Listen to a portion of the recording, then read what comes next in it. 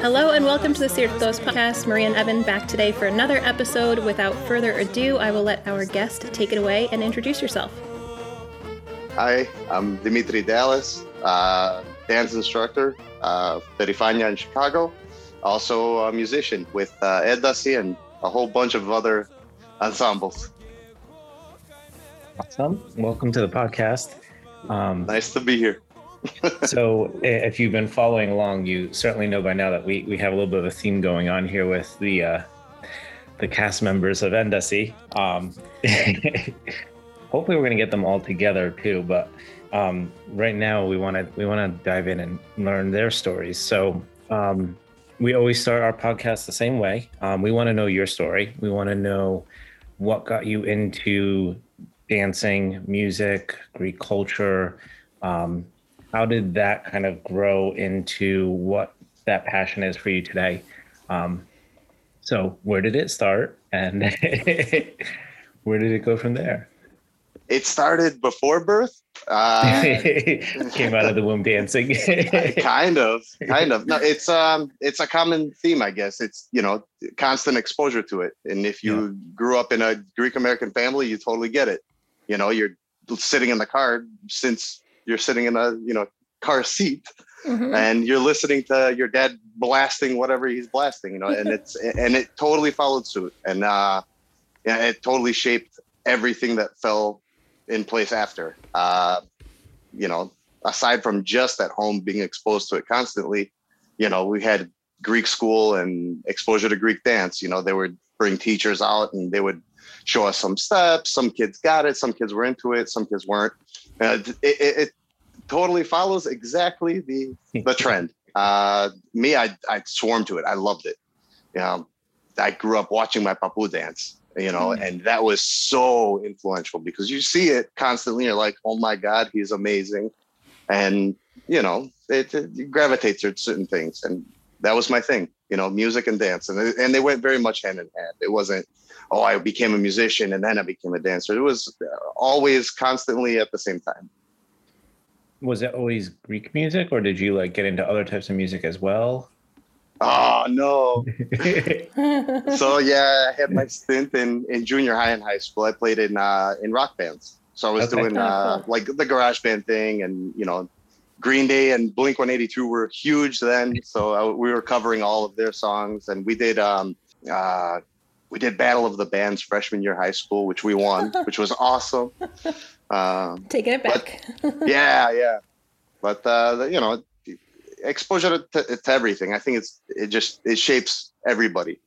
If you ask the other guys from Endasi, Dimitri is huge into Rush, and musicality is such a big thing with us, where we love diving into the intricacy of stuff. A lot of people won't even notice it, sirto, but for us, it's a little bit different. So you take influence from a lot of things. If you see Dimitri play a drum set, it's like watching Neil Peart. He's all over the place, animal.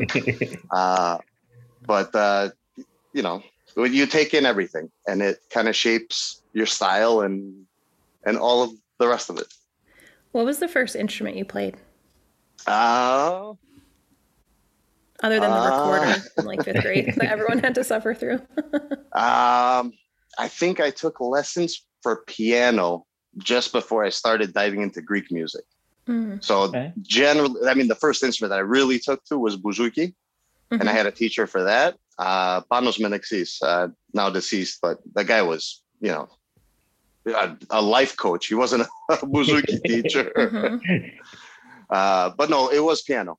A few lessons. I didn't like reading sheet music. That wasn't my thing. I didn't like structured music. And that was kind of the difficulty behind the whole thing.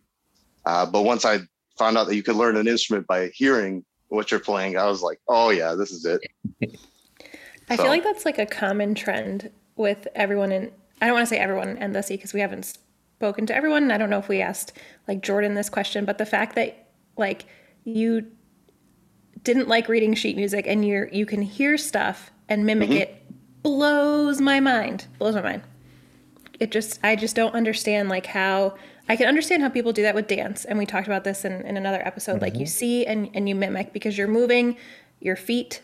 But this is probably why I hate dances where the feet and the arms have to move, because in music you're you're doing so much. I just don't get how you can hear it and do it. I don't know. No. Can you explain that? Or it's just natural, just happens? Part of it's training, right? You have to kind of know where the notes fall on an instrument, which makes learning new instruments, difficult, but it makes it easier when you're trained to do it by ear, because you're trying to mimic the sound. You always hear what you want to reproduce, and you kind of go from there. And that was kind of the coolest part about taking bouzouki lessons, because they were, the teacher was, did you hear what he just did? I'm like, no, I didn't hear any. What are you talking about? And he's like, listen to it again, and listen to it again, and listen to it again. And it was this constant thing, like, oh, there it is. Yeah. And that's what he was trying to achieve. And that's training. Yeah. It's similar to dancing, and that's what I see with a lot of the young kids that I teach with dancing. It's, do you see what I just did on that step? There's a little hop, and they're like, no, you just stepped. I'm like, no, I didn't. But the rest of my body's moving. It's very similar, and like I said before, it goes hand in hand, and it's very much connected. It's very true. I mean, it's the subtleties in what you do, like, hey, I leaned more on my big toe than on my pinky toe, and that made all the difference in that. Exactly. But, those little things that can have a tremendous impact in whether you're dancing, bondos, or you're dancing some other. Totally. But yeah, so growing up, you said, I mean, you had a lot of influence from your family. Was it a very, did you have a lot of family around you growing up, or was it more like kind of Greek community as family? I guess both. Okay. That's a tough question. I mean, my mom was always involved in dancing too. So it was kind of, we were together in that. And then my sister was part of the group. And then my brother joined up when he was, they're a lot younger than me too.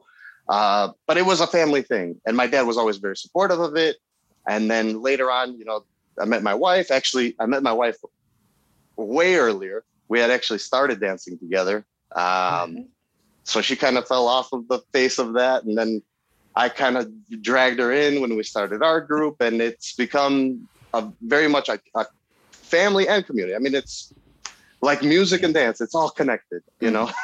Yeah. Can you talk a little bit about like how you started dancing in Chicago? Because are there like church-based groups and then groups outside of churches, or how is the Chicago dance experience? The Chicago scene is more private groups. I started with another group. I'm not going to name names. But our family was really involved in it. And again, private group, its own thing, not very much involved with the church. And then, creative differences start happening when you start reaching a point where you want to see certain things or you want something out of it. So we decided to part ways with them, and we started our group in 2007. Oh, wow. And we're not affiliated with a church. We're kind of doing our own thing too. And we've kept it small. It's not that we didn't want to branch out or make it this huge thing, but there was not all that many of us. I don't have too much help. God bless my wife, my mom, they're there. They're definitely helping. But a lot of the weight does fall on me. So I don't want to make it too big where I can't handle it. Of course. Yeah. And, you sacrifice quality, I guess, once it gets too big.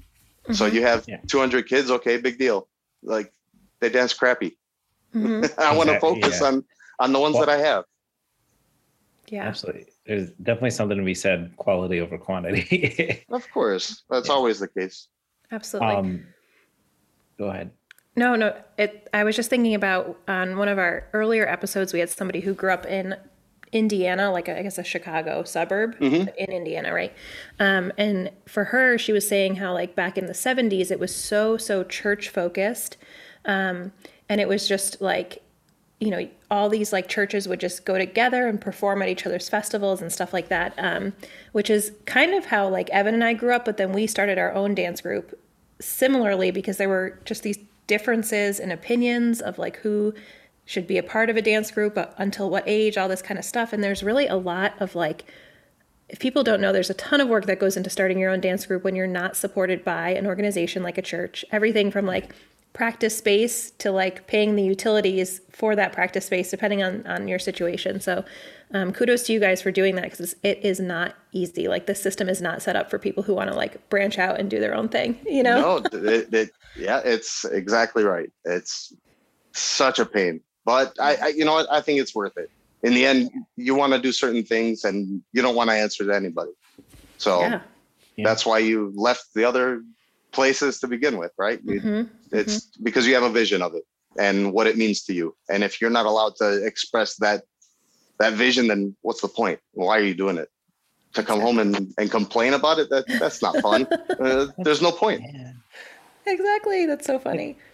I mean, for me, it was always about allowing dance to really just happen in its purest, most organic form. And when you have all the rules of, and I'm not trying to beat up on the church, but when you have all the rules of the church where, you have to do it this way and you have to do that, and it has to be fair for all these people, and all, whatever we say goes, like you start to lose that purity, and that just, that was our big stance. Was we wanted people to be able to come down and feel like they were, just coming down to the Gafanil and like hanging out if they wanted to, or if they wanted to dance, I was there for them. It was always just about, we wanted a program where the kids were coming, or adults, whoever it was, they were coming because they wanted to be there, not because they were forced to be there because they had to do this in order to participate in this other activity or whatever it may have been. Totally. And that's just a testament of the whole thing. It's dance. It's supposed to be a party. It's supposed to be fun. Now, obviously, when I'm teaching, I don't want, the Gafanil to be going on behind me. Right. But at the same time, when you're performing, and this is something that I've accented more with my adult group, where we'll actually bring in drinks, and we'll, once the material's there, you want to start having fun with it. You want to start living it. And that's where all the difference is, especially in performance. We're performing dances that they would do at a party. If you're not acting like you're at a party, you're doing something wrong. You're just going through the motions. And that's like half of it. That's you're done. That's the authenticity of it. That exactly. When you can figure that out, and when you can put that on display, you hit next level for me. Yep. Absolutely. So you have an adult group, you have kids in the, like a children's group. Where do you guys dance from? Like what regions, or do you dance all over? Everything. Awesome. It's kind of whatever the flavor of the month is for me, if I'm, and that's, I got musical ADD for sure. But I think you're good. It's so hard because you're exposed to all this stuff, and it's so beautiful. Every single place has its own beauty. I mean, there's stuff that I prefer over others, obviously, but it's so hard to choose between Epirotica versus Critica. I mean, what's more beautiful? Are you kidding? They're both amazing. They both hit certain nerves, and it depends on what I'm going through that week or that day or that hour, and it changes. But for the little ones, it's more structured. I like switching up every month, giving them exposure to all of it. For my adults, I know more or less what I want to dive into. And the hardest part is for me to make them feel like it's theirs, right? So when we started doing Epirotica, and I dove in for like 2 or 3 good years of just focusing on Vorio Epiro, Pogoni. It was hard because they're like, oh, this is slow, this is that. And I was like, okay, hold on. It's not slow. I mean, yeah, it's slow, but you have to, it's got to start inching its way in this area, less than here, and it did. And now I can't play out anywhere with my group showing up and not play a Pogonicio, a hard one, and that means that I did my job right. That's the testament of doing it exactly right. They love it. Now on to the next. I got to figure out what else I have to make them fall in love with. Right. The dance matchmaker. What inspires you when you're picking like a region or dance that you want to do? Is it, I mean, do you fall in love with the dance, or is it the music that moves you and then the dance follows? What comes first? Chicken or the Loaded egg? question, man. Loaded question. It is. It is the chicken or the egg. They have to both. How do I explain? They both have to hit a nerve. Yeah. And it's that simple. It's not a complicated question at all. I can make it complicated, but I'm not going to. No.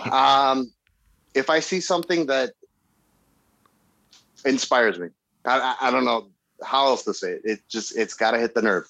And once it does, I make it my own. And that's the secret. So, your exposure to all these different regions of Greece, and dance and music, do you travel to Greece, or has it been more through like events around the country here in the States? A lot of both. I spent a lot of time in Greece almost every summer. But that's not to say that I was doing research or anything. I think everybody confuses the two, or tries to take credit for the one when they're not really doing it. Going for coffee at the village that you want to dance isn't doing research. That's having coffee, and you see it a lot. Whatever, it's fine. I think it's equally as important, right? Because there's so many good teachers here. There's people that have dedicated their lives to learning stuff and really spending decades learning it. No matter how many times you're going to visit, they have made gnorimias, they've made friends, they've made connections to that specific place that it's going to be very difficult to do in a short amount of time, right? So it's just as good learning from some of our awesome teachers here in the States, Canada, teachers from Greece that come over too. I mean, there's so many resources. Yeah. What was the first region that really got you, whether it was like the music or the dancing? Honestly, Rumeli. Just, growing up listening to hard clarina, watching my papu dance. I mentioned it earlier, but that is something that's DNA. You can't mess with that one, And my dad's family is from Mauritania, which a whole bunch of our listeners, from down Charlotte are from, but Carpenisi. So a lot of clarina, viola, standard Kalamatiana. And that's, something that always caught my attention. After that, Kriti, obviously I love Cretan music, not so much the dancing. And that's something that's always kind of weird. Maybe because I'm out of shape, but but the music, that's one that I can separate between the two, is that I love the music a lot more than I love the dancing. Not to say that I won't get up and dance a slow cañote is my jam, but slow. I'm not gonna exert myself more than I have to. That's amazing. I feel like that's slightly very Cretan of you to say. I feel like some Cretans are very like, I'm just the slow jams, okay? I'm the slow jam side of this island, so yep. Just let me do it. I love that. Go ahead. I can tell you have a question. So I'm curious I know this is a difficult question, but what would your favorite region of Greece be? Or do you have a favorite dance? When, today? Yeah, what's your mood today? My mood today has to be Cretan. So that's what that's what we're doing. Later on tonight, we're actually we started this ensemble here. Tu lauta, I'm playing lira as comandura, and then my buddy Yanni, which has come up to Bethesda with us. He's playing Daulaiki and Madolino tonight from Antenna. They're interviewing us. Last week we were on Kriti TV. Yeah. The week before that we were on ERT. It's Looney Tunes, That's amazing. So tonight I really have to play Cretan. Tonight you're Cretan, okay. Is that going to be on Facebook as well? Like it was streamed last time, kind of? We'll definitely upload it, yeah. Okay, cool. Yeah, I feel like, I don't know, you were doing one, like a live stream with Greek American Foundation and raising funds for something that they were fundraising for. And it It was so great. And I was like watching the comments and I'm like, this is exposing people who may not be like super into the Greek dance world to true Greek cultural music, not knocking like pop or whatever, you know what I mean? Right. But like real, like this was like the real deal. And I just was like, I was so happy to see people. You could tell that they were like moved to tears, like watching this like live stream. It was just amazing. It was amazing. And you guys raised a lot of money for that charity and the foundation. So. Mm-hmm. So initially we were just going to go live. I mean, it wasn't supposed to be a thing. You know, with the guys, like I said, we all love Cretan music. I think one of us is from Crete, and that's Dimitris Paparagi, which I've been playing with for, 5 or 6 years. And, we have come up to Hampton Roads for their dinner dance a couple times. And it was always something. And we always wanted to do something live, especially now because it's missing so much from our lives. Mm-hmm. So I mentioned it to my boss, and, God bless the treasurer. She's amazing, mm-hmm. but she has these ideas that, it's so much, everything's so much bigger than what you think it is. Mm-hmm. And that's kind of been the driving force for the past year, with these uploading videos and doing all that stuff. It's her pushing, honestly, and I gotta give it up to her. She's an incredible lady, but she's 10 steps ahead. So mm-hmm. she's like, no, you're not going to go live. I was like, what do you mean I'm not going to go live? I didn't ask you. She goes, no. You're going to contact Greg Pappas and he's going to do something and we're going to make money and going to get donated. I was like, why? I just want to get together with my friends. Why does this got to be the thing? But she was right. And it's exposing all of this stuff to people that otherwise would never listen to it mm-hmm. or never see it. Or if they've heard it, they have no idea what it looks like. Mm-hmm. And it's so important. Yeah. And I feel like too, it's seeing like Greek Americans do it. It's not coming like, via satellite from somewhere in Greece. It's people in Chicagoland, like doing this. And for our listeners who may not understand the notation of the treasure. So correct me if I'm wrong, the treasure of Cook County, which is a county in Chicago, mm-hmm. county in Illinois. There we go. That's a state. Okay, great. Is Greek. Right. And isn't the treasurer Greek? Yeah. Oh, sorry. Okay. Yes. The treasurer is Greek. Her name is Maria Pappas. Okay. And God bless Maria. she's a badass. Like she's really okay. And your like 9-to-5 job is working in her office, right? Yes. Okay. 9 to 5 on a good day. 9 to 9. We're pulling 12s. So this is really interesting because I don't think we've had anyone on where we've asked this question to, but your like work life totally intersects with your Greek life, like with music and like, right? Unintentionally. Unintentionally. It shouldn't. It shouldn't. But how is that? Like, I'm a nurse and people don't understand like why I spend so much time like doing Greek stuff. They don't get it. You know what I mean? Mm-hmm. They're like, oh, Maria, you're teaching again on the weekends. You can't run this vaccine clinic. I'm like, no, like I have stuff to do, Greek stuff. But how is that when like, we'll call it the 9-to-5 work jives or understands like the extracurriculars? Well, how do I explain it? It's good and it's bad, right? Mm-hmm. There's times where I'll start uploading a whole bunch of videos and I'll hear it, Yeah. It's like, why are you doing that? You got to be focusing on this. And, that's where it starts getting difficult, where the one bleeds into the other and it's hard to separate. But for the most part, I've been blessed enough that my boss does get it. She pushes for it. Mm-hmm. And it's wonderful. Yeah. So, no, but I mean, that's always been her thing too, right? She's mm-hmm. always run a cultural campaign and she's always, on TV screaming about how Greek she is and how much she's helped Greek kids in this community. It's, mm-hmm. A lot of people don't know or don't care to know. And it's not something that's really broadcast, but I think it should be, is that she's given a lot of people their start. And she's the best. I mean, honest to God. Maria, if you watch this later on, I love you. Right. You have to send her the link. Be like, listen to this podcast. Get hip with the podcast.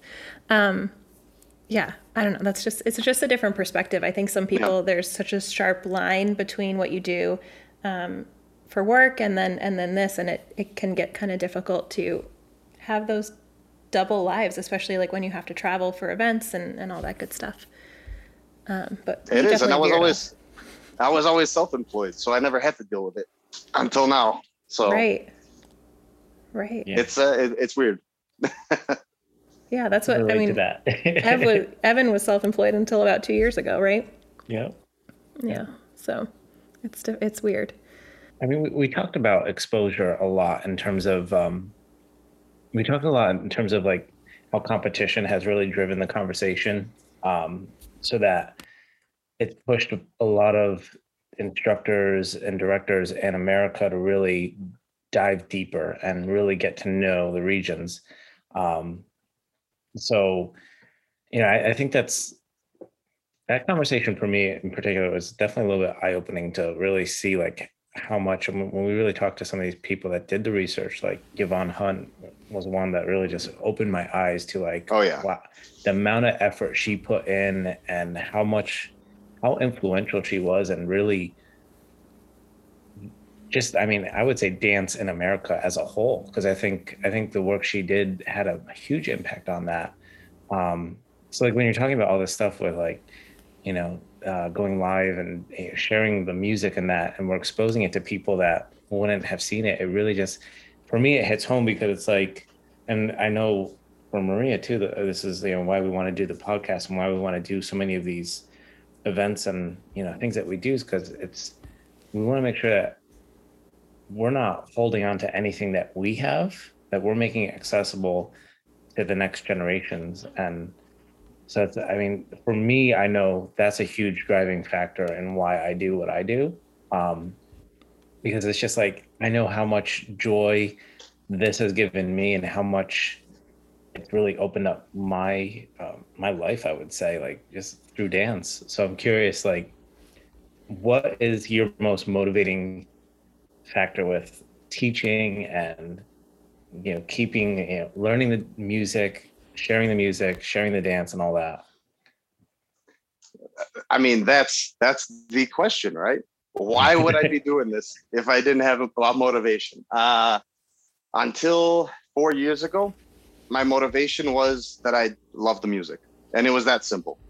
4 years ago, my daughter was born, and then instantly that changed. It was, you know what, this is way too cool and way too important for my community, for my daughter not to have something like this, right? So it has to keep going. And it's not because I had spare time, that's for sure. But it is important. It's something that connects us on a bigger level than just language or just religion. Everybody has religion in common, okay? And it depends how far you want to push it, okay? Language, it's only a matter of time until they start speaking exclusively English in Greece. You turn on the TV and half of the words are English anyway. But this is something, I think it's something way deeper. It's something that's been around for thousands of years, not just a couple hundred. It's something that's evolved, and something that, I don't know, it's ours. For lack of a better word, it's ours. And I think that's something that you have to remove yourself from to understand it. And that's why it's so much more difficult for, let's say, a kid in Greece doing this stuff to get a hold of it, or grasp it. And I don't want to knock on anybody doing it, because we all know how difficult it is to get involved in groups and dance and perform. But yeah, competition drove the United States groups to some of the United States groups to be what they are. But it totally pushed everybody to do something better. And it's the better that everybody gets stuck on, We used to do this 10 years ago. You always hear it. Oh, 20 years ago, we killed. Okay, that was 20 years ago. What's going on now? And that's where it constantly has to grow and go deeper. And that's where, like I said before, that research, a lot of the teachers have this, they've forgotten more than I can ever find on my own, So it's like peeling an onion. you start peeling back that first layer. Okay, this is the dance. And then the next layer. Oh, but they used to do it like this. And then the next layer. Oh, but this guy used to do this figura. And it constantly. And it keeps bringing up other things that, all right, maybe when the person was teaching, they didn't think about it. But the more you dive into the details of it, that's where the juice is. It gets juicy too. Yeah, it does. Yeah, it does. But back to the question, because I went way off on that one too. No, everything is honestly everything that I do is for my daughter, and that's number one. Family for me is the number one driving force to everything. Whether it's my wife, whether it's my daughter, they come first, then it's me, and then everything else. So it's a very simple answer. Yeah. I don't know why I made it so much more complicated. Well, I mean, it's simple yet complex, because I think that ultimately is why Greek dance has survived for so many thousands of years, is because of that pride that, I mean, this is a treasure that we want to make sure we're passing down to our children. And if that mentality didn't survive for the past couple of thousand years, and we wouldn't have what we have today. Totally. So, what's more amazing to me is not that, that you have that sentiment, but that so many people have had that sentiment exactly in order to keep this alive. And we all have that shared. And that's why the thing we talk about, where, friendships and bonds that were created on the dance floor are stronger than anything else anybody has experienced in their life. And I think it comes down to this exact reason, that it's that immense pride and passion for what we do. The dance has carried us so far for so long. So, I mean, those two, like that, to me, that very notion, that sentiment, if I can teach that to any one of my students, then I've succeeded. Mm-hmm. Well, you have the perfect example, right? Ed Nussey started off as three guys playing in a bathroom in New York, and it's turned into, I think we have like 9 different ways of Cubaryo. Honestly, I've spent more time away with the guys than I've spent with my family. So if it wasn't a personal thing, if it wasn't a friendship thing, then it wouldn't exist the way that it does. And it's dance that brought us together. It's music that brought us together. It's all these events, and it creates, it's a bond that's a lot thicker than just working together. You know what I mean? Yeah. And it's kind of crazy, because you might see these people, for like really intense, concentrated amounts of time, but in less frequency than you see people like on your day to day, or, the people that you work with that you spend a lot of time with. But the bond is so much stronger. It's like that whole kind of like getting to know you process, whatever, like gaining trust in a relationship is like automatically there when you have these relationships that form out of like a love for dance or for music, because you know that you're cut from the same cloth. You know what I mean? Right. And you're like coming to the table with the same things that drive you and the same things that are important to you. So you're like automatically clicking. Well, yeah, you're a special type of crazy to be into this stuff. So Exactly. Like legit, like Evan and I were just talking last week about like maybe taking one of our groups to HDF. And in my head, I'm like, oh my gosh, all these little gremlins, they're not that little, they're, high schoolers, but like getting on an airplane with costumes, like I feel like I'm going to need leashes for everyone. Like, I'm just going to need to like rope them all together, because I'm going to lose someone. Like, that's just how it's going to, but you do have to be a special kind of crazy to be able to like stick with this. And as an adult, to make this part of your daily life, it's just, you're right. You definitely are crazy. So I can appreciate that though. So how do you make the decision? How do you decide between, you have a dance floor in front of you and you have your instruments in front of you? Which way do you go? Why with the loaded question again? Right? This is. I don't know. It's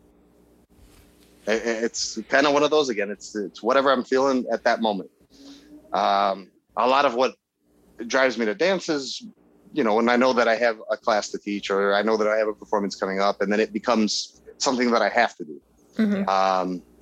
With music, it's totally different. It's become totally different. I should correct myself there. It once was, okay, I need to learn this, this, and that. And usually that happens around HTF, FDF time, where I know that I have to sit down and I have to learn 20 sets of everything. But it's become easier. Just the amount of time that we've all been doing this. You know, I've been going to HTF since 2007, FDF since 2005. Wow. So you start seeing a pattern, you know exactly what's coming up. And, you know, a lot of times the teachers that come through will teach groups a lot of the same material, and they have their structure, and you see that those performances are trending. So, you know, you try and get the skip on it and hope for the best. It's a lot of fun when somebody throws some really obscure stuff at you. You're like, what is this? Right. Is your daughter like musically or dance inclined?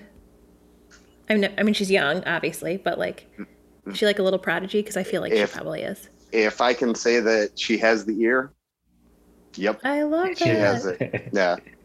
That's awesome. If there's a Disney musical playing and she knows all the words to every song and she sings the melody, like right on it. And it's insane. Oh my gosh. How awesome is that for you as somebody who is a musician to see? It's terrifying. Yeah, there's that too. Yeah, that's so it's crazy. terrifying. I don't want her to end up like me. No, kidding. Oh my gosh, I love that.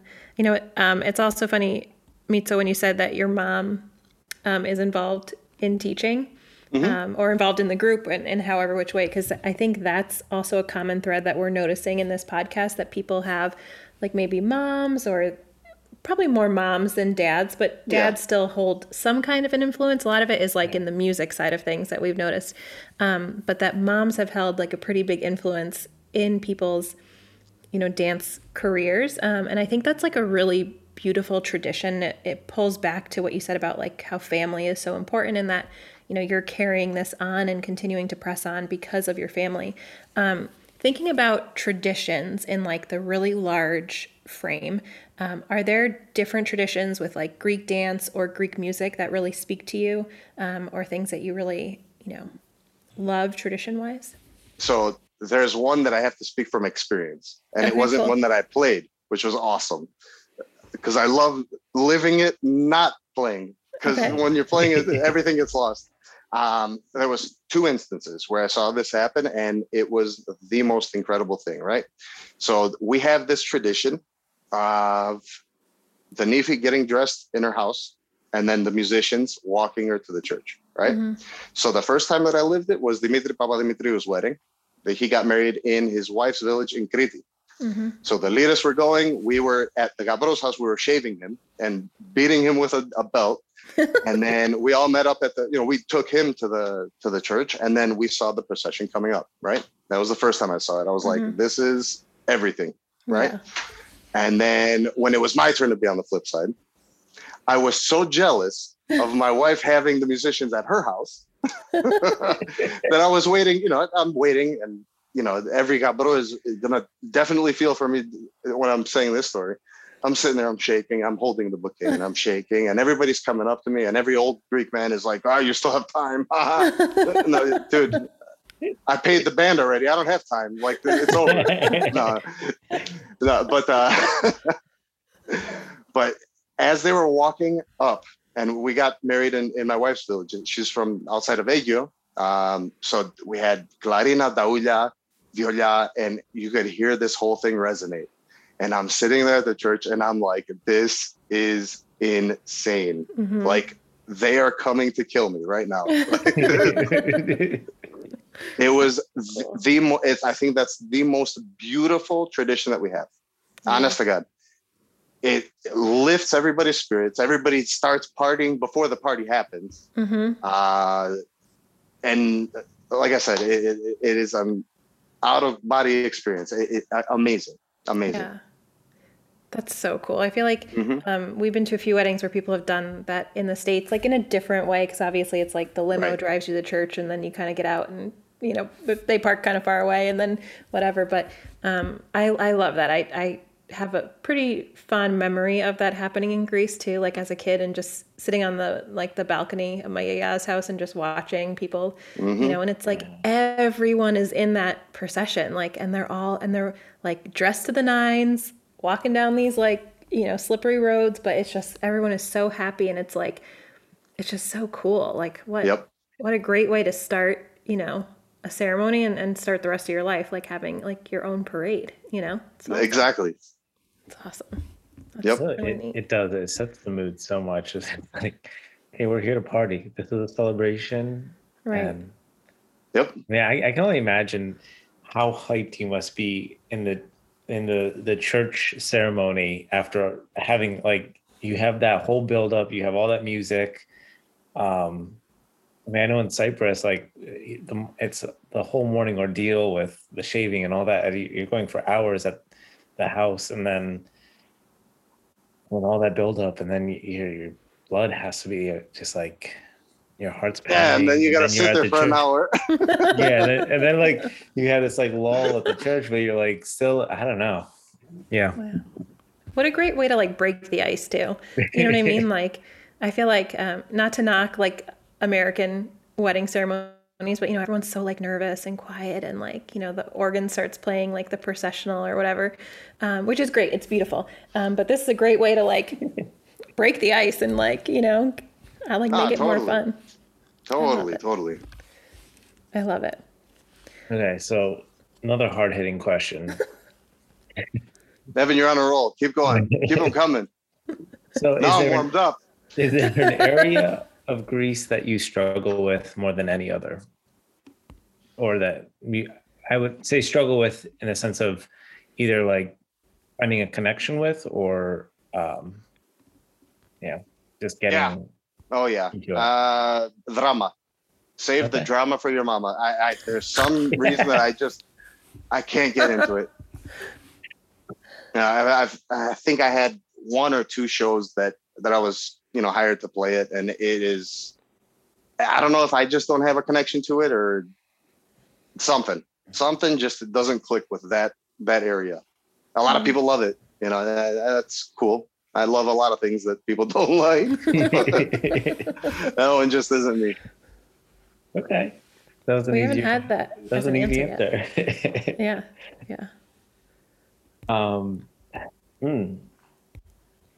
What's the one thing that you dislike about when you're like playing? Like, what's something that drives you nuts? That's easy. Okay. Softball question. No, what I don't like is people that, and this is usually younger audience members, people that don't sit back and appreciate what's going on now. We'll start with Nisiodica, right? And there's a specific sound and there's specific instruments, and we'll always have that group of kids come up and say, play Testo. Well, hold on. Whoa. First of all, it's... Yeah. And I'll never forget it. And it's not only younger people.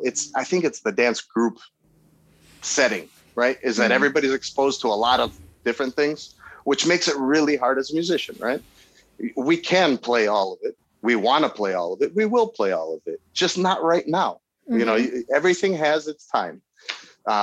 So funniest story. It was FDF 2010. We start playing the Gledian, we start playing Nisiodica, right? Yanni starts firing up the violin, Aman Laut at the time. And this lady comes up to us and she drops this napkin with a list. And the one said, I was like, what is that? Yanni hands it to me. I'm like, what is this? And I look down and we have a picture of this, and you're going to definitely upload it to this podcast. It says, Cretan, Pontic, Vinata, mix it up. I'm like, like, are you kidding me? And we're getting cooking. I was like, what the hell's going on? Other thing that drives me nuts. Item number 2. I'm not going to tell anybody how to dance, but if we're playing something and the whole room is dancing something, don't jump in the middle and do something else. Like, Susta sounds a lot like Malevisioti. Don't mix the two, especially if that just irks me. Yeah. Yeah. But that goes back to exposure. That goes back to teaching, right? Other things. I mean, you see dance teachers, you see prominent members of a community that are dancing in front, and then you see some clown jump up in front of them, basically disrespecting the whole seniority thing. And that's another thing that drives me crazy. And that starts in our classes, right? And that's a definite lesson that always needs to be taught. Yes. Is that if there's somebody older, somebody that's higher up the chain, you let him do his thing and you learn from him. And that's like the best way to learn, because that's when they're letting loose. They're not teaching you steps. They're expressing themselves. They're doing their thing. And that's when you learn.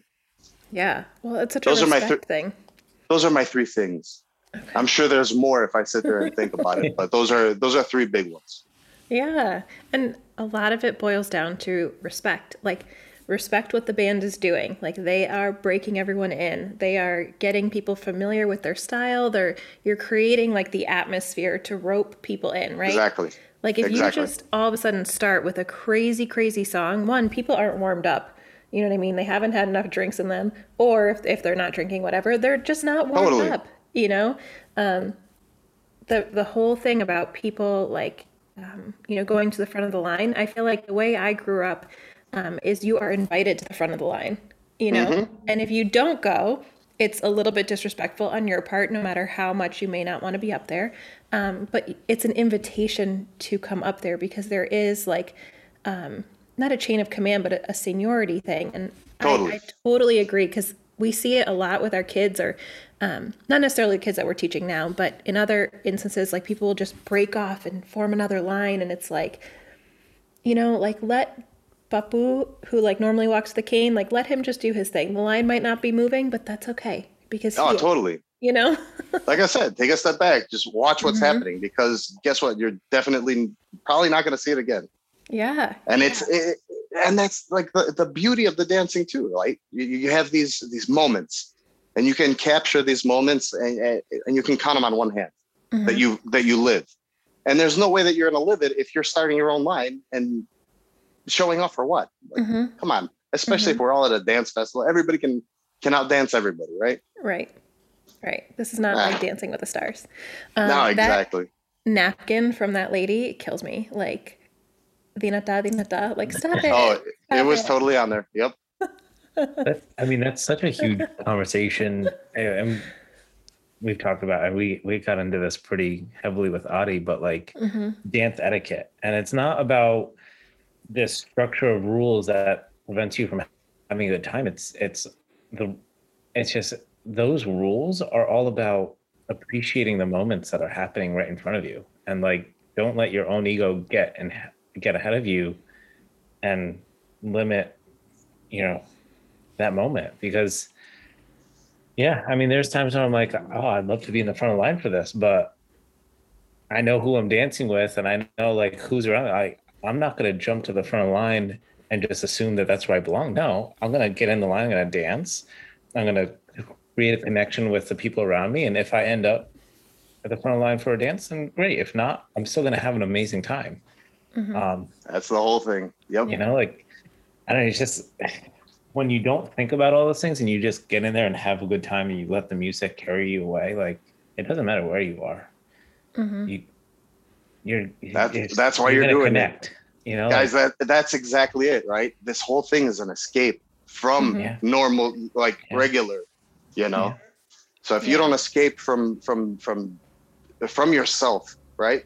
For those moments that you're at that party, then what are you doing? Go home. It's the same thing. Go dance in front of a mirror. Right. But, yeah. Well, that's my favorite. That's my favorite activity to do with the kids is have them dance with their eyes shut.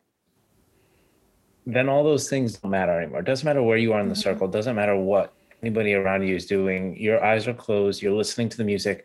You're focusing on like feeling what your body is doing, that connection with the floor, connection with the person's hand next to you, connection with the sound hitting your ears, your body, and that, like, to me, like, opens their eyes more than anything. Because now it's like, okay, that moment was truly for me and myself only. It didn't matter what anything was happening around me. Exactly. Yeah. I also think too, a lot of what we're talking about speaks to, like, you can see a difference when groups use a variety of types of music to teach the same dances, or when you see groups who just use the same songs, like the, Barrios mix or whatever, like over and over, because like, we joke about Omega vibes, right? And our kids are always like, put Omega vibes on. I think they've kind of grown out of this a little bit. They haven't really asked a whole lot since the pandemic. So maybe that's one good thing that came from COVID. And there's nothing wrong with putting on Omega vibes. There's a lot wrong with relying on that as the reason why you'll get up to dance at Pentozali when you have a group or a band that's playing like an amazing set. You know what I mean? And that's kind of what you have to like teach kids, is that there has to be an appreciation for various types of things and an understanding between like what is commercialized Greek music, you know what I mean? And then what is like authentic, because I'd venture to guess you're not going to hear Omega vibes coming out of like a church, Panagiri in Crete. I don't think it would happen. You know what I mean? So no, not ever. No, there's a lot more to what you just said though. As far as teaching, that's gripe number 4. Okay. Write it down, folks. Number 4. Yeah, keep it going. And this is actually a great lesson for instructors, right?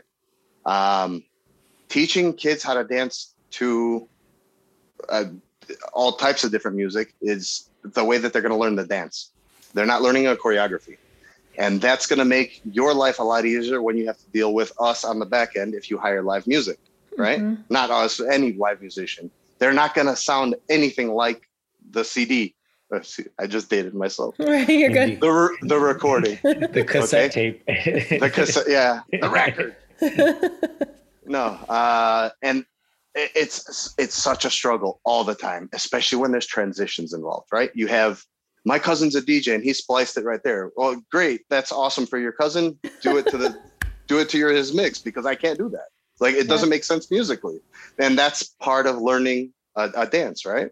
Is that you have to learn why it goes on this interval and why we start here. And that's something that, unfortunately, you kind of, like we said in the beginning, I'm bringing it back. Mm-hmm. Is that they go hand in hand. It's so much linked, right? A lot of people don't know that there's a metro for Cañoti. Totally, example, just pulling it out.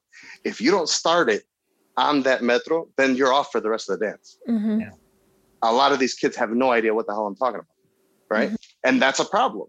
That's a problem because it makes it way more difficult for me to play that, right? Mm-hmm. Because as a musician, I'm feeding off of whoever's dancing. And if I see that they're wrong, it's always going to bother me. And I'm going to think of how I can change it so that they're on. Mm-hmm. What gets me even more irked is if I change it and then they do it off again. I mean, it's a never ending circle. Yeah, you're like chasing your tail. That's a huge point, the musicality of it. Right. And, a good instructor can know the steps and teach the steps all day long. But if a good instructor doesn't have the musicality to support that, whenever I teach Cretan, that's a huge thing that I tell them. Like, the beat sounds like it's continuous, but you have to listen to the melody, because the melody is going to tell you when you're actually starting. Absolutely. There is a start and there is a stop, and you can't just jump in whenever you feel like it.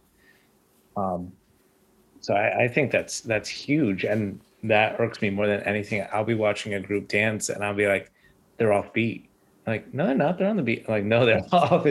I can't watch it. Like, I have to turn away. I'm like, it's killing me. They're not off beat. They're off the metro. Yeah. Like, there's a specific part of everything, right? And that's one of those things that you have to dive in. Dive in all the way. Mm-hmm. Otherwise, all right, you're listening to it. Okay, this kind of goes. It kind of don't do things kind of. I hate kind of. Go all the way. Mm-hmm. Absolutely, and which is another driving force. Right. Everything at 100%. There's no half. Well, which is why I can't stand drama, right? Right. Yeah.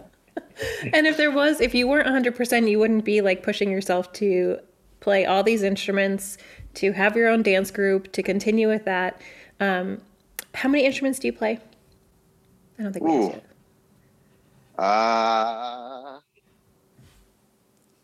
The last time I counted, it was something like 29 that I play. Obviously not all at the same level, but I can make a noise out of 29 different instruments. No, it's a hard question. Yeah. Because I have the instruments that I'll go out and I'll play professionally, and then there's the stuff that I dabble with and I have it on the side, or I use it as a filler on recordings or something like that, where I'm able to play it, but I won't feel comfortable doing an entire night of it, right? But my main instruments are buzuki, lauto, lira, clarino, sabuna for sure. Do you still play piano? Gaita, guitar. I don't know what else I got around. Right. That's so Those amazing. are just off the top of my head. But my worst instruments are percussion, believe it or not. Interesting. I just don't have it.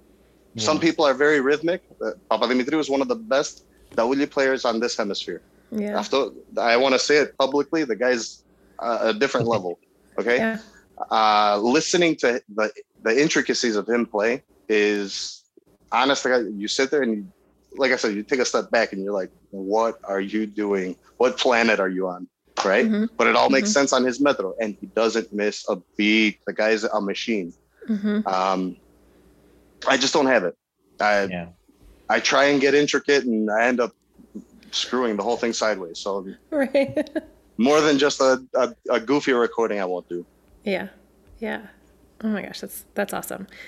This has been fantastic because I have learned so much about you. I didn't even know that you had your own dance group, so thank you for that. If people are interested in like learning more about you or your recordings, because you do these really crazy, I don't know what they're called in real life, like mashups where you're playing all these different instruments and it comes out as a fantastic sound. How can people find you?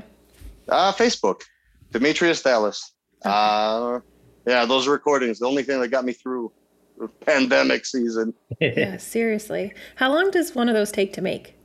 It depends on how long the song is. I usually do them in 1 or 2 cuts. I don't goof around too much. Yeah. So if it's 4 minutes, it's 4 minutes times however many instruments.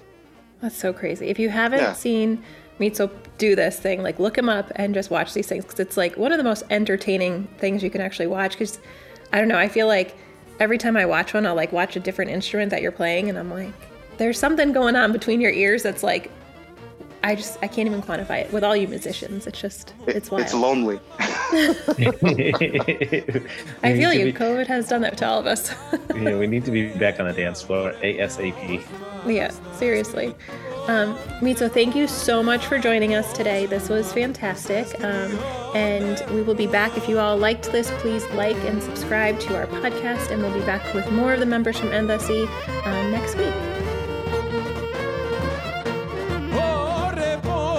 Βάστο κι εγώ καημένος, μωρέ πώς βάστο κι εγώ καημένος, μωρέ της αγάπης το καημό αμάν, της αγάπης το